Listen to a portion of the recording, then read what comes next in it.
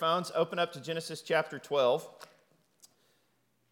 And as you're turning to Genesis chapter 12, I'm going to open by going somewhat autobiographical. And I was going to speak on the stage, but I just can't help myself. And I'm going to come down here to be a little bit closer. Is that okay? Okay. Genesis chapter 12. Growing up, you guys, just to let you know a little bit about myself. Growing up, I was raised in a textbook blue-collar family. And for those of you who have taken perspectives, how many of you have taken perspectives? Just a few show of hands. Okay, this will be somewhat familiar to you for those of you who have heard me teach at perspectives. But back to the story. Growing up, I was raised in a textbook blue-collar family. And as a young kid, my dad's idea of fun would be to take me out on the weekends and make me help him cut wood. And I remember thinking as a young kid, probably between the ages of about 7 and 10 years old, running a chainsaw. That's like a liability in today's world, right? I remember thinking to myself, this feels like a terrible way to ruin my childhood. And so as a result of me feeling like my father had this motive to ruin my childhood, I would express my disdain towards him with constant complaining. And so we would go on these regular weekend woodcutting expeditions, and we hadn't been out there for more than 3 to 5 minutes, which for, a 7 to 10-year-old feels like an eternity. And I would immediately start complaining about how miserable it was. Like, man, Dad, isn't there something better that I could be doing, like frying my brain on video games? And there were a number of reasons that my dad wanted to take me out on the weekends with him and make me help him cut wood. He wanted to create an environment of father and son bonding time. He wanted to teach me good, strong work ethic. But as I mentioned before, I'm convinced that his main motive was to really make me miserable. And so every time that I would start to complain, my dad would silence my complaint, and he would say, Sean, I want you to be quiet, and I want you to listen very carefully to what I'm about to tell you. If you don't ever want to cut a single piece of wood in your life or drag another piece of brush, then you need to listen to what I'm about to instruct you to do. And because I was so miserable, he literally had me right in the palm of his hand. I was prepared to do anything that he told me. And so he would say, Sean, here's what you need to know about life, and here's what you need to do. You need to go to college, right? You need to grow up, you need to go to college, and when you go to college, you need to get a great degree. And the reason that you need to go get a great degree at college is so that you can get a great paying job. And the reason that you need to get a great paying job is so that you can actually just pay someone else to cut your wood. And I was like, boy, Dad, that's genius. And so, just hearing his logic as a young kid made real sense to me. And so that's what I heard on a regular basis from my father, that really my purpose in life was to take my education seriously as a high school student. And then if opportunity presented itself, then I needed to try to go to college. And whenever I went to college, when I got there, I needed to take my education seriously at college so that I could get a great degree. And why did I need a great degree? So I could get a great paying job. And why did I need a great paying job, you guys? So that what? I could pay someone to cut my wood, right? It was really so that I could chase the American dream, right? If we're all being honest. And so that's what I heard that my purpose in life was. And, it wasn't just coming from my father that I heard that tune, that I heard that phrase, that, man, this is what you need to do with your life. But it was really coming from a number of different voices at that time in my life. It was coming from my dad. It was coming from my classmates, right, in high school. In addition to my dad and my classmates, I was hearing the same voice even from some of my high school teachers. And it wasn't just from them, but it was really coming from culture at large that I was hearing this voice that that's what my purpose in life was. And I don't fault my father for telling me what he told me as a young kid. In fact, any good parent would want the best for their child. And my dad had good intentions for me. His words were well-meaning. And I think that most of the other people who were telling me to pursue something similar had well-intentioned meaning behind their words as well. But what I did was I turned it into this great excuse, right, to go off to college, to try to do what I could to excel in school so that I could really get this great degree, as I said, to get this great paying job. And the reason that I wanted a great paying job was so that I could settle into this thing that we call the comfortable American life, right? And so that's what I thought my purpose was to chase this thing called the American dream. Now, hear me say loud and clear that there's nothing wrong with going to college. There's nothing wrong with not going to college. There's nothing wrong with blue-collar work. There's nothing wrong with white-collar work.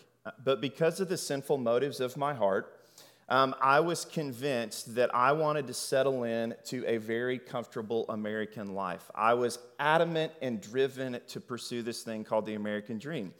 And because we'd grown up, blue collar, lower middle class, my intentions, I was going to go make a lot of money. I had plans to go be a dentist. We didn't have any doctors in our family, but I was fairly decent at math and science in high school. And if you're decent at math or science in high school and you get the opportunity to go off to college, you usually end up pursuing 1 or 2 degree programs and careers. You're either a doctor or you're what? Anybody guess? Like an engineer, okay, something along those lines. And so I went and did a job shadow my senior year of high school with this civil engineer in our local town. And after spending a day with him, I thought, that's miserable, no thanks. By the way, if you're an engineer, it's not personal. It just was not something that I was interested in. And so I went and did this job shadow with a dentist in town. Why that particular medical field? Who knows? I knew the guy from church, and he offered an invitation. And so here I am, right? In the dental office, standing next to these people with their mouth wide open. What could be more awkward? I mean, who likes to go to the dentist to begin with? No one, right? One person likes to go to the dentist, let alone having a teenager stand over you and watch the whole event. And so here I am, I'm watching this guy work, and I'm thinking, this is it, right? This is what I'm going to do. I'm going to pursue a career in medicine. I'm going to go off to dental school. I'm going to make 6-figure income. I'm going to work 3 days a week, and then I'll just golf the other 4. And I don't even like golf. But that's what I was convinced that I was going to go do. And so I graduate high school, chasing this thing called the American dream, because that's what everybody seemed to be telling me that I was supposed to do. And I graduate high school, headed off to college. And if I could sum up for you guys my entry, okay, into collegiate life, I would have summed it up with 3 really simple statements, and they went something like this. Okay, this is my on-ramp to college life. Me, my agenda, and just a little bit of Jesus if it was convenient for me to squeeze him in. As long as Christ did not interrupt my plans, my dreams, my hopes, my ambitions, my goals, my wants, my desires, then I was convenient with dragging him along, right? As though that's any kind of a Christianity whatsoever. But that's how it went. And so off to college I go, pursuing myself, pursuing my agenda, and then just a little bit of Jesus if it was convenient.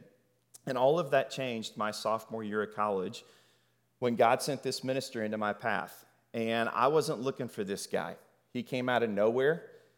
He totally came out of nowhere. I mean, this guy T-boned me. I wasn't looking for him, but God sent him my way. And I remember here I am pursuing me and my agenda and just a little bit of Jesus. And I crossed paths with this minister.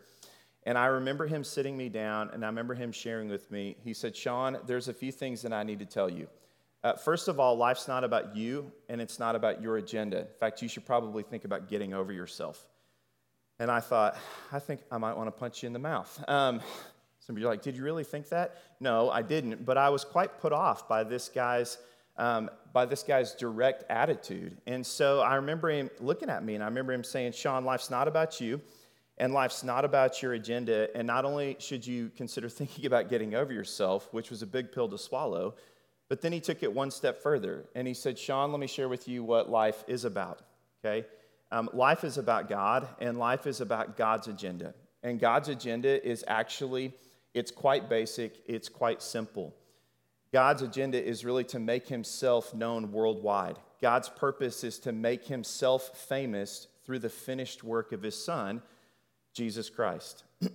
And then he took this book, the Bible, and he did something that I'd never seen before in my life, and he opened it up in Genesis chapter 1, and he walked me through the whole Bible, from Genesis chapter 1 all the way through the book of Revelation. He actually walked me right past the maps, too. Did you guys know there are maps in the back of your Bibles? Okay, those are helpful. And so I'd never seen anything like that. He starts on page 1 and walks me through the entire text, showing me from God's word, right, what God's purpose was to make God known through God's Son among every tongue, every tribe, all nations, and all languages. And I have tried to come up since then, right? This was in 2004. I've tried to come up since then with a way to describe what happened to me. I've tried to come up with all kinds of different ways to describe what God did, but here's the simplest way to say it. By the time this guy got done walking me through God's word, the Holy Spirit did what the Holy Spirit does, which is takes God's word, right, which is living and active, sharper than a double-edged sword, and uses it to convict us of sin and righteousness and judgment. And here I am for the first time in my life, laid open in a way I never had been before. And when he got done talking, the best way I can say it is that really my agenda was over here in a little bitty pile of ashes smoldering. Okay, I can't say it enough. I'd never seen the Bible talked about that way. I had never seen or heard God talked about that way. In fact, I'd never heard about God's global purposes talked about that way at that point in my life. And if I can be quite candid with you guys, I had zero interest, right, in what God was doing globally. I had zero interest in global missions, none whatsoever. I was apathetic towards global missions. I was indifferent towards global missions. And I thought, man, missions is not for me, right? Missions is for someone else, somewhere else. In fact, I thought, man, missions is for the weird people who do not fit in America. That's why we mail them overseas. Some of you guys are laughing, and you can't believe I said it. Some of you are thinking it, and you just won't admit it. And so I just thought, man, that's not, I can see some of you laughing, okay? I thought, man, that's not for me. That's for someone else. And now, all of a sudden, I am face to face with God, God's word, and God's world in a way I never had been before. And I began to realize quite quickly that if this is true, which it is, that it was going to have major implications for my life. I began to realize that if God was making clear through his revealed word that he had a plan to bring back through his son, through the finished work of Christ, people from every tongue, tribe, and nation, that this was going to have massive implications for all of it. It was going to be way more than me just going on a short-term mission trip. Man, this was going to have implications for how I spent my time, how I spent my money, how I raised my kids, how I interacted with my local church, all those things. And so what became crystal clear to me when it was all over with is that this thing that we call global missions, man, it matters to God. It matters to God, and if it matters to God, then it should matter to me, Sean Cooper. It should matter to every single Christian. It should matter to the church, right? And what I began to realize was that this thing called God's global missions, it wasn't this minister's idea. What I quickly began to realize was that it wasn't, right, the IMB's idea. It wasn't a Southern Baptist Convention idea. It wasn't just something that was for the missions committee. It was something that every single Christian who was united to Christ by faith was called to be involved in. And so I began to realize, wow, I'm going to need to start reevaluating life with a different set of questions in light of what God has revealed through his word. Right? I mean, revelation always demands a response from us. Always. Revelation always demands a response from us. And so it became clear to me that things were going to change. It became clear to me that I needed to ask a new set of questions. And so I never planned, I can promise you, that I never planned on graduating college and joining staff with a collegiate ministry and doing what God's had me to do for the last 13 years whatsoever. But I'm thankful. God has been extremely gracious, and I count it a huge privilege, okay, to be able to speak to you guys tonight and to be able to open up God's word with you. And so let me tell you where we're headed this evening, okay? I'm going to walk us through God's word tonight, and we're going to go through the Old Testament this evening, and then next week we're going to pick up in the New Testament, and we're going to focus in specifically on the Gospels. And so that's where we're headed this evening. So I want to pray for us, and then we're going to get started in God's word right where he gets started in Genesis chapter 1. Does that sound good enough? Okay, let me pray. Father, thank you for those of us who are gathered this evening.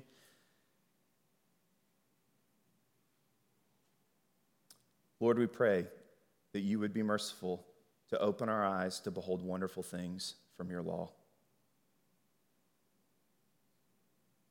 Father, that you would give us eyes to see and that you would give us ears to hear.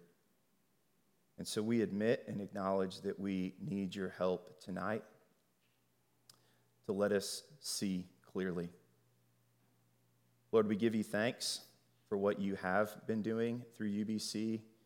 And Lord, we are eager to see what you intend to do through UBC. We pray that you would be gracious and merciful to use the next 10 weeks of this seminar to stir our church up, to take more seriously the Great Commission as a body. Lord, I pray for your grace to help me to stand up and teach tonight, and I pray it in Jesus' name. Amen. Okay, so we're going to get started in Genesis chapter 1, right where God gets started. And in Genesis chapter 1, there are two people on the planet, Adam and who? Yep, good. It's not a trick question. Okay, and God comes to him in Genesis 1:28, and he gives them the very first commandment in Scripture. And this is what it says. God blessed them, and God said to them, be fruitful and multiply and fill the earth. Okay, this happens to be the very first commandment that God gives mankind in Scripture. And if you think about it long enough and hard enough, it's also about the only one that we've managed to keep, right?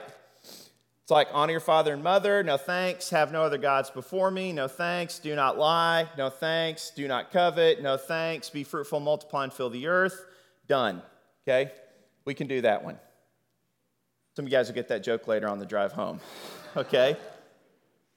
Now, all jokes aside, that's actually what God's after, okay? What God is after in Genesis chapter 1 with this very first commandment is that he is commanding explicitly Adam and Eve to be fruitful and multiply and fill the earth physically. He wants them to populate the earth. And here's why that's important, because at this point in the story, there is no sin between God and mankind. They are living in a perfect relationship with one another. And so, as Adam and Eve begin to fill the earth physically, God is wanting Adam and Eve to teach and train their children and their descendants what it means to know God, to worship God, to love God, to treasure God, to obey God, right? What God is after is Adam and Eve filling the earth physically and teaching and training their descendants what it means to know God spiritually. What God wants is a planet full of people who know him and who worship him. So that's what God's after. However, by the time you get to Genesis chapter 3, what happens? Man, what? Sins, right? And we sever our relationship with God. And then by the time you get to Genesis chapter 6, verse 5, the Bible says that every intention in mankind's heart was only set on evil all the time, right? Utter wickedness fills the earth, just 6 chapters into the Bible. And then you get to Genesis chapter 7, and God responds in judgment. He floods the earth, killing everything and everyone, with the exception of Noah and his family and the animals 2 by 2. And as Noah steps off the boat in Genesis 9:1, what are we told? That God blessed Noah, right? And his sons. And he said to them, be fruitful and multiply. And do what, you guys? What's it say? Fill the earth. Okay? Notice this pattern, right? There's a pattern where God starts with one man, Adam, and we go from one man to one family to one people. Sin spreads all over the planet, and God basically hits the reset button, and we start over with one man, one family, and that family is going to grow into one what? One people. And so God repeats the command. We're not more than 10 chapters into the Bible, and God has made explicitly clear twice that he wants mankind to fill the earth, to fill the earth. So what's the difference between Genesis chapter 9 and Genesis chapter 1? Sin. That's exactly right. Sin has now entered the picture. Sin has entered the story such that mankind is at rebellion with God. Okay, they are at enmity towards God. Humanity is not neutral towards God. Paul is explicitly clear about that in Romans chapter 1 and in Romans chapter 8, that those who are separated from God, they hate God, they're at war with God. And so by the time you get to Genesis chapter 11, we come to this story called the Tower of Babel. And this is what we're told. Now, the whole earth had one language and a common speech. So no matter where you went on planet Earth, by the time you get to Genesis chapter 11, everybody's speaking one language. And we go on to learn that as men moved eastward, they found a plain in a place called Shinar, and the Bible says that they settled there. And they said, come, let us build for ourselves a city and a tower that reaches to the sky. Why? So that we might make a name for ourselves and not be scattered over the face of the whole earth. What had God clearly commanded mankind to do? Fill the earth. Fill the earth. Okay, God says go, mankind says what? No. You don't have to have great Bible interpretation skills. You don't have to have a seminary degree, right, to figure out that this is what we call direct disobedience. And in addition to that, not only had God commanded mankind to go, and mankind says no, God says, I created you for me, right, to make my name great. Right, that's what you're built for. That's what you're made for, is to make my name great. And what is mankind doing? Not only are they refusing to leave and refusing to go, but they decide to make a name for themselves. Now, if this is the first time that you're reading through Genesis chapter 11, you should be pumping the brakes, right? You should be pumping the brakes when you get to this story. And why should you be pumping the brakes at this point when you get to this story? Okay, this is what we call direct disobedience, like the apex of sin, outright defiance. Why should you be pumping the brakes? What should you be saying when you get to Genesis chapter 11? Oh no. Right? You should be waiting for the next few verses to say something along the lines of, and because of their disobedience, God just flicked them into the sun. Okay, that's not what it says. God responds, and this is how we're told that God responds. Why do I say that? Because what had God done just a few chapters back? Washed them away. Right? And it would not have been wrong for God to flick him into the sun. He would have been just to do so. But in his judgment, he also responds in mercy. And this is what we read. The Lord said, come, let us go down and confuse their language so that they will not understand each other. So the Lord scattered them there over the face of the whole earth, and they stopped building the tower. Now, before, everybody was speaking how many languages? By the way, I like audience interaction. I know that's not how we usually do it at UBC, but I'll be soliciting you all night long, okay? We go from one language to what? Multiple languages. We go from one location to multiple locations. In fact, right here in Genesis chapter 11, this is where we get all of the known languages in the world today. They all come from this historic event right here. So all the major languages, Hindi, Mandarin, right? Spanish, French, all those, and then all of the minor dialectical languages, they come from this event. Now, before I go any farther, I want to remind us just very quickly that in the last 11 chapters of the Bible, we have covered roughly 2,000 years of human history. I don't know if you've ever paused to consider that, but God takes roughly the first 11 chapters of the Bible to cover 2,000 years of all of human history. 11 chapters, 2 millennia, all humanity. Now, why is that so significant? Because God's going to turn around and take the next 14 chapters to cover the life of one guy. And so when you get to the end of Genesis chapter 11, and the question should be begging itself, what is God going to do to gather a people back to himself? That's what God is after, is a people gathered to himself who know him, who love him, who praise him. And so it almost seems paradoxical. Right? There's this great reversal such that God has scattered them, but what is he after? He's after a people gathered to himself. I will be their God, and they will be my people. That's what God wants. And so what is God going to do to start the gathering process? Well, we don't have to go very far to find an answer, because just a chapter later, the Lord had said to Abram, leave your country, your people, and your father's household, and Abram, I want you to go to the land that I am going to show you. And so I had you guys open your Bibles to Genesis 12. Some of you guys may even have flipped back to Genesis chapter 1 and been tracking with me up to this point. But if you have your Bibles open to Genesis chapter 12, we're going to do an exercise in just a minute. But what does God say? He gives Abram an explicit command. And what is the command? Leave. Abraham, I'm commanding you to go. And get used to God saying it, because he's going to repeat it over and over and over and over through the entire course of the Bible. In fact, just this morning I was reading through Isaiah in my personal reading time, and I got to chapter 20, verse 2, and this is what it says. At that time the Lord spoke by Isaiah, the son of Amos, saying, go and loose the sackcloth from your waist, take off your sandals from your feet. And he did so. walking naked and barefoot. Some of you guys are like, we came to the wrong event tonight, okay? There's this repeated theme through all of Scripture, right? God is commanding Abraham to leave. Abraham, I'm commanding you to get out. And notice this isn't something like, hey, Abraham, if you're up for it, if you're interested, if it seems convenient, if it's a good idea. It's a clear-cut, straightforward commandment. Abraham, I'm commanding you to leave. And the Bible also tells us that he's 75 years old when God interrupts his life, right, in his agenda. 75. We have words for that in America, okay? Retired.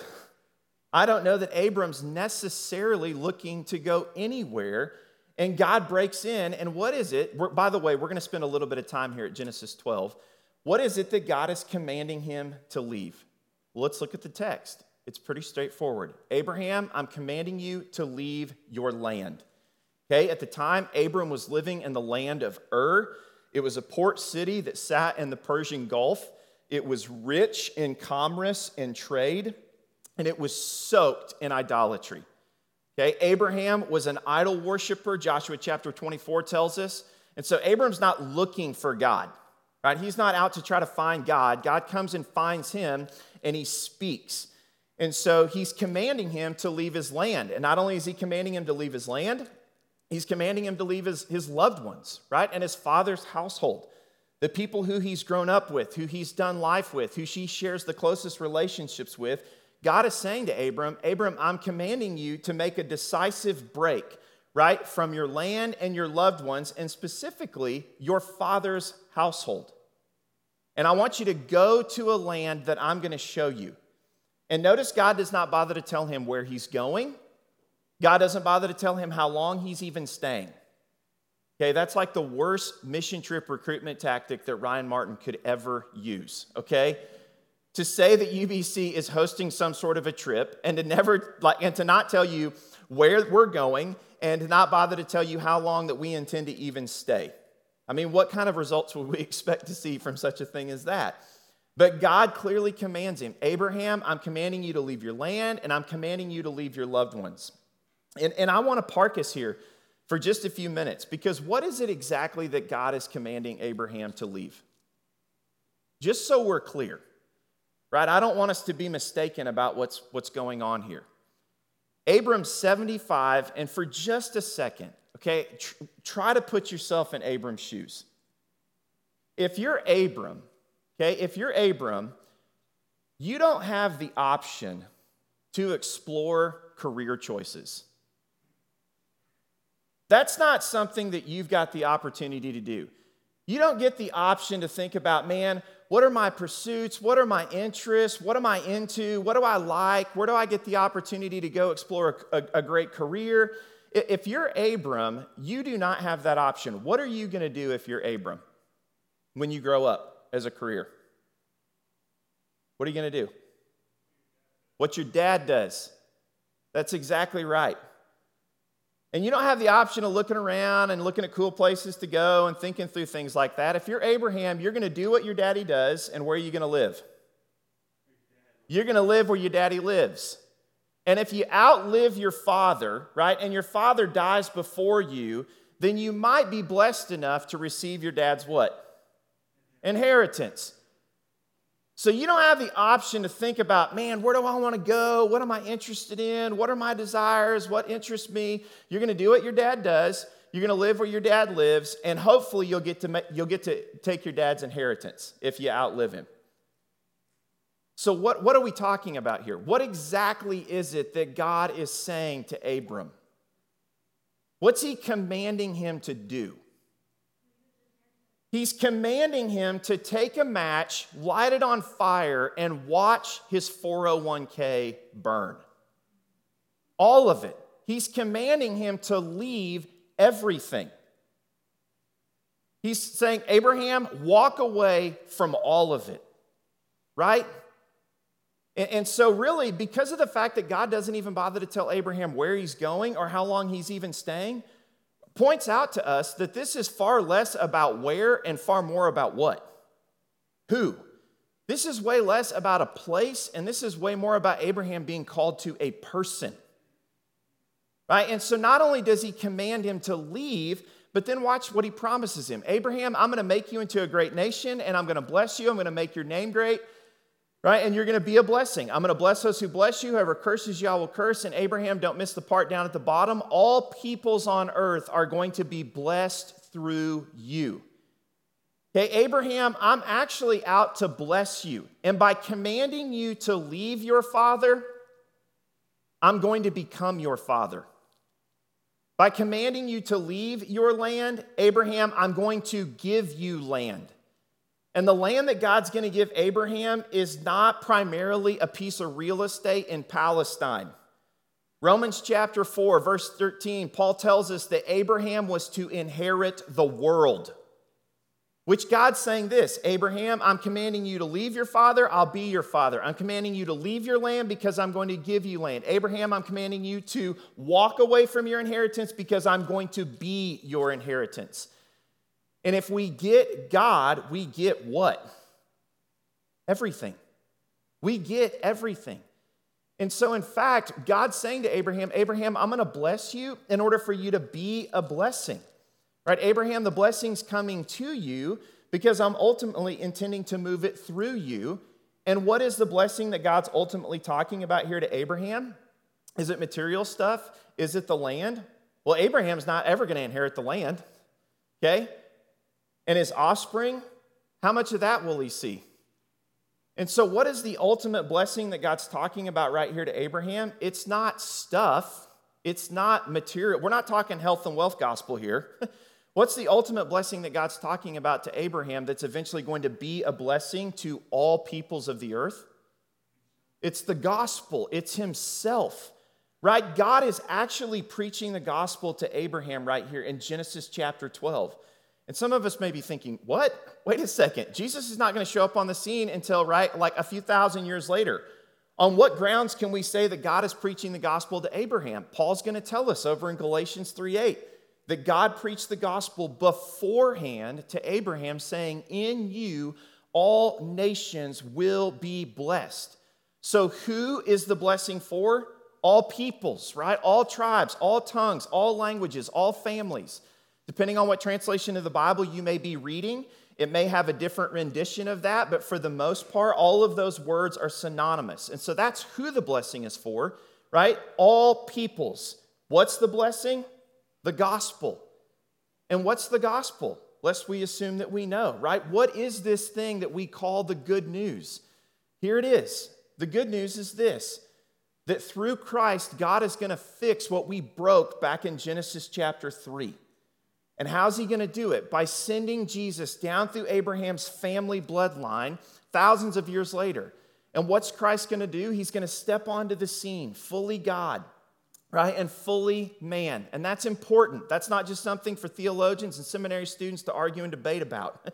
Okay, fully God and fully man, united in one person. And he's going to step onto the scene and he's going to live the perfect, sinless life, spotless and blameless, in total fulfillment of the law, keeping every part of it that we could never keep in thought, word, or deed.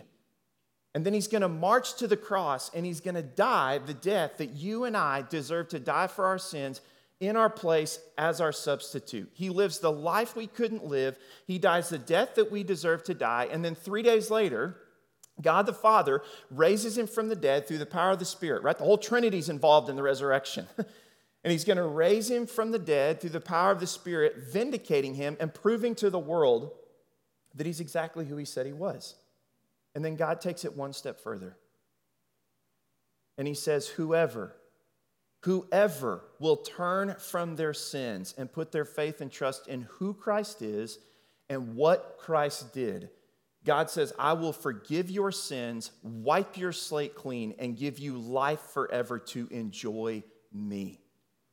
That's exactly right, Ryan. Right? And as Christians, man, sometimes the gospel can just become like white noise to us. That blessing, that gift, right? Restored, reconciled relationship with God. God's wrath is revealed from heaven against all unrighteousness and ungodliness of men. And the good news is God is going to fix that problem through Christ. And when we turn from our sins and trust in him, we get God forever. And that's not just a gift for us to be enjoyed, right? For us to enjoy here in America and here at UBC. But that gift God is promising to Abraham is eventually going to make its way to all nations. So if you have your Bible with you, I had you open up to Genesis 12. Some of you guys pulled it up on your smartphones, and this illustration won't work all that great. But if you have your Bibles, here's what I'd love for you to do. I'd love for you to hold it up in the air like this, okay? And some of you are really nervous right now because you got stuff that's going to fall out. Okay, you got bookmarks. I can see some of you. Okay, hold it up in the air like this. I remember one time I was teaching at a student conference out in Montana, and this guy raised up his Bible, and the whole thing just ripped out of the binding. I felt terrible. So I'll get you another one, bro. Don't worry about it. Some of you are getting tired right now. Hold them up in the air. Some of you are wish you wouldn't have bought the study Bible. Okay? Here's what I want you to see. This may seem elementary, but I don't want you to miss it. In Genesis chapter 12, God comes and makes his promise to Abraham that through him, all nations will be blessed. What hangs off of this promise? What hangs off this promise? The rest of the story. You can put your books down now. You can put your Bibles down. Why do I want you to see this? Because the whole story hangs off of this gospel promise. Now, this isn't the first time that we see the gospel promised. The first time we get a glimpse of it is in Genesis 3:15, right? But here in Genesis 12, we get a fuller expression of who that gospel will be including. All nations, all tribes, all peoples, all languages. If God does not see this promise through, then all of this right here is a waste of time. In fact, anytime God makes a promise, he hangs his entire character off that promise. If he makes a promise and doesn't come through on it, he's a liar. He's not God, he's not to be trusted, and he's no different than you and me. Martin Luther, okay, love him or leave him, the great reformer, said that Genesis 12, 1 through 3 are some of the most important and profound verses in the entire Bible. If we miss Genesis 12, 1 through 3, you're going to miss the next 9 weeks of this class. I would argue if we miss Genesis 12, 1 through 3, we miss the whole Bible. And so what we see from this point forward is this, okay? Is that from this point forward, what we're going to notice is that God begins to reveal his purpose through his promise. Or you might hear me say it this way. We're going to watch God fulfill his purpose through his promise. And so what's the promise? To bless all nations, right? It's very clear. God makes his promise to be, right, for Abraham to be a blessing to all peoples. And not only does God promise it to Abraham, but just like Adam and just like Noah, we go from one man to one family to one what? People. And we go from one man, Abraham, to one family because God repeats the promise to his son Isaac, and then he repeats the same thing to his grandson Jacob. Isaac, through you and your offspring, all nations on earth will be blessed. Not probably, not maybe, not hopefully, but what? Will, right? And Jacob, the same thing I promised your father Isaac and your grandfather Abraham, all peoples on earth will be blessed through you. And so God's eventually going to grow Abraham's family into what nation?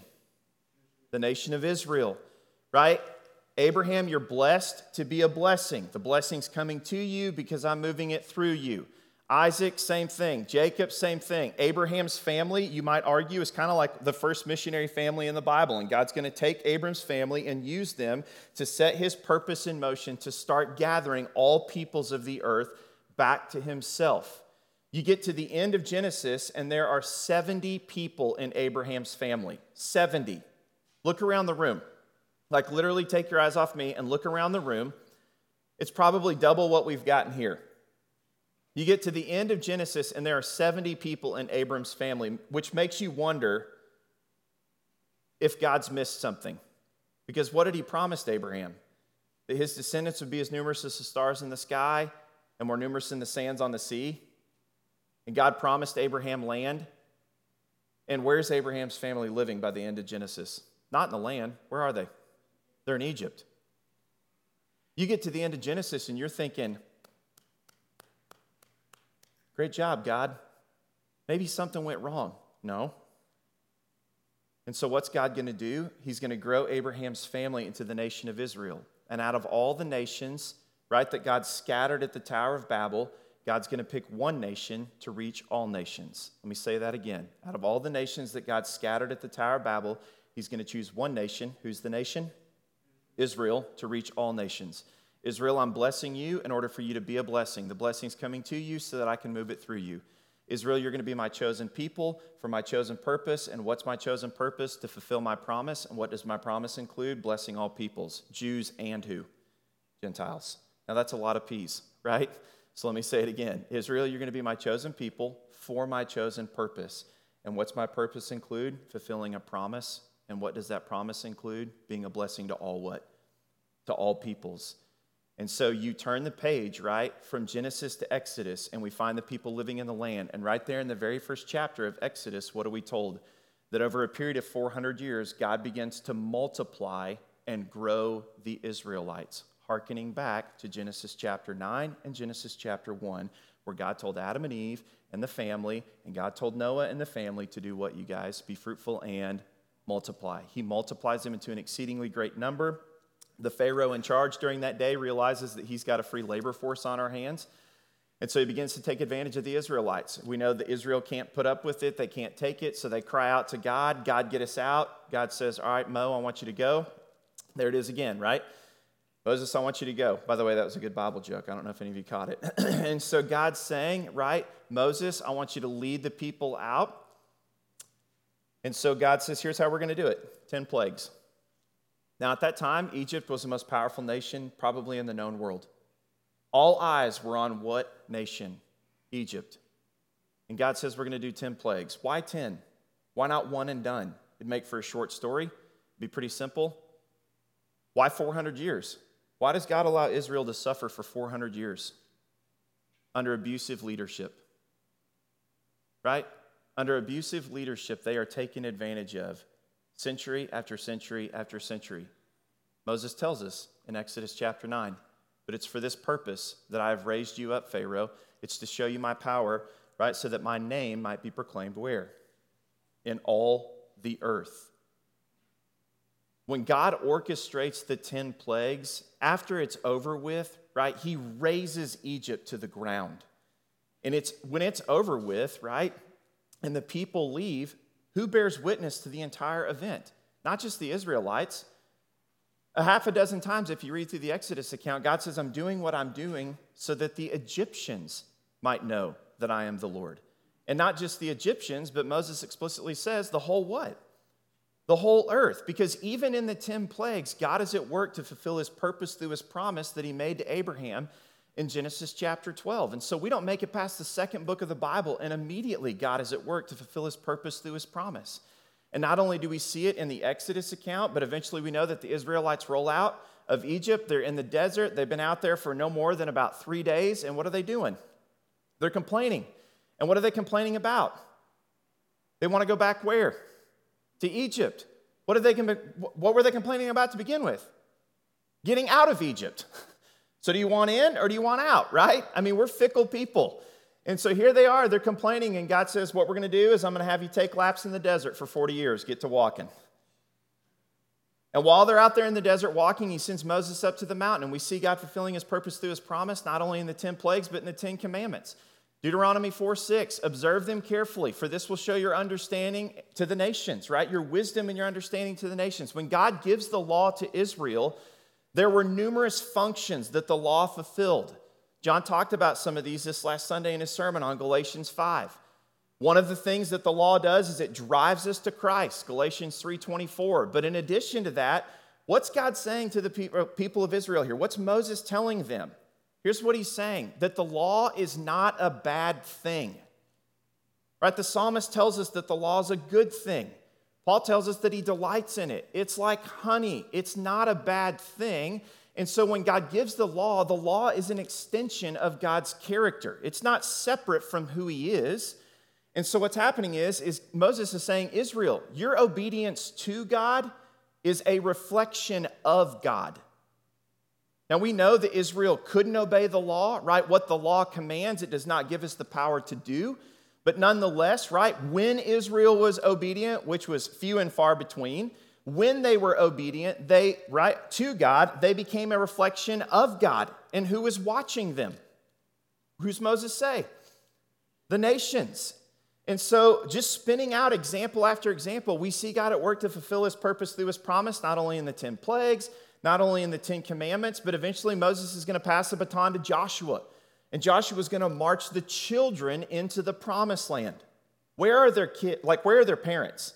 He's going to take in the kids. Where are their parents? Dead in the desert.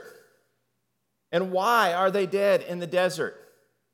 Because of their unbelief, right? The writer of Hebrews tells us that they could not enter into rest because of their unbelief. They wouldn't trust God. And we read that story and we're like, wow, gosh, is that what God's like? He's holy. We should be asking the question, is that what sin's like? Right? A low view of sin, a low view of God's holiness makes it difficult for us to make sense out of events where God sends an entire nation in the desert to kill off their parents and start over with a new what? A new people and a new leader. Here we go again. Are you guys seeing the pattern? Right? And so here they are, dead in the desert. Dead in the desert, and Joshua takes the children into the promised land. And we don't get past the first 5 chapters of the book of Joshua. And listen to what Joshua's going to tell the children. Hey, kids, remember, for the Lord your God dried up the waters of the Jordan as the Lord your God did to the Red Sea. Some of the children that Joshua took into the promised land were very likely alive to see both events happen. Can you imagine that? Bearing witness to both of those events? When the Israelites go out into the desert, what do they complain about? What are they complaining about? What? I heard someone say it. Food. And what else are they complaining about? Water. Lord, where are we going to get a cup of water from? And what had God just done to get them out of Egypt? Split an entire body of what? Water. And swallowed up Pharaoh's army in it in one fell swoop. And they're griping about where they're going to get a cup of water. And so we shouldn't be surprised, right, by God's response. He had demonstrated his power by raising Egypt to the ground, swallowing up Pharaoh's army. And so what does he do? God provides for him. Does he provide for him because they deserve it? Hardly, okay? But he does anyways. And he gives them water from the rock, and he gives them food. He gives them clothes on their back. He gives them manna from heaven. All of those things pointing us to Jesus, right? All of those things getting us to Christ. And so Joshua takes the children in and he says, kids, remember how the Lord your God dried up the Jordan. And for those of you who are there to see it, how he dried up the Red Sea. I don't want us to forget it. In fact, it's so important that we're actually going to set up 12 memorial stones right here in the riverbed because I don't want us to forget how God saved us. We're going to remember God saving us out from under the hand of Pharaoh and redeeming us. 12 stones. We're going to do this in remembrance. No surprise that Jesus tells us when we take the Lord's Supper, do this what? In remembrance. Why would Joshua tell the Israelites, do this in remembrance? Why would Christ tell us as his people, do this in remembrance? Because we're prone to do what? Forget. What was Israel's sin among many? That they forgot the Lord their God. They forgot the Lord their God. They forgot the Lord their God. Deuteronomy chapter 32:15. They forgot and forsook the Lord their God. They grew fat and forgot the Lord their God. They were repeatedly forgetting. And even as I stand up here and share, and as we look at the nation of Israel, it's easy sometimes for us on this side of the page to say, oh, silly Israel, when are they ever going to get it? When in fact, what should we be saying? Oh, silly me. Oh, silly us. Right? We are no different. We are no different. And so Joshua says, Israel, we're going to set up these memorial stones. Now, let me paint a picture for you about the gravity of what's going on here, right? I think sometimes when we read the story of the Exodus, I think when we read the story of the parting of the Red Sea and the River Jordan, sometimes maybe we fail to forget what's exactly going on. I know that I'm prone to do this. But when you get to the end of Genesis, how many people are there in Abram's family? 70. There's 70. How many Israelites are we talking about by the time we get to Joshua chapter 4? Could have been upwards of 2 to 3 million. Now, how do we get that figure? I didn't just pull that out of thin air. There's a book in our Bible called Numbers. Yes, the one we don't read because it's full of what? Numbers. But among the many things that were told in the book of Numbers was that the Israeli army numbered 650,000 people, roughly.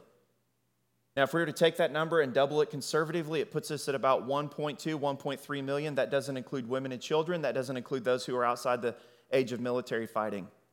Could have been upwards of 2 to 3 million. So, let me illustrate this for you. This is a thumbnail picture of Dallas, Texas. Anybody from Dallas in here? A few of you.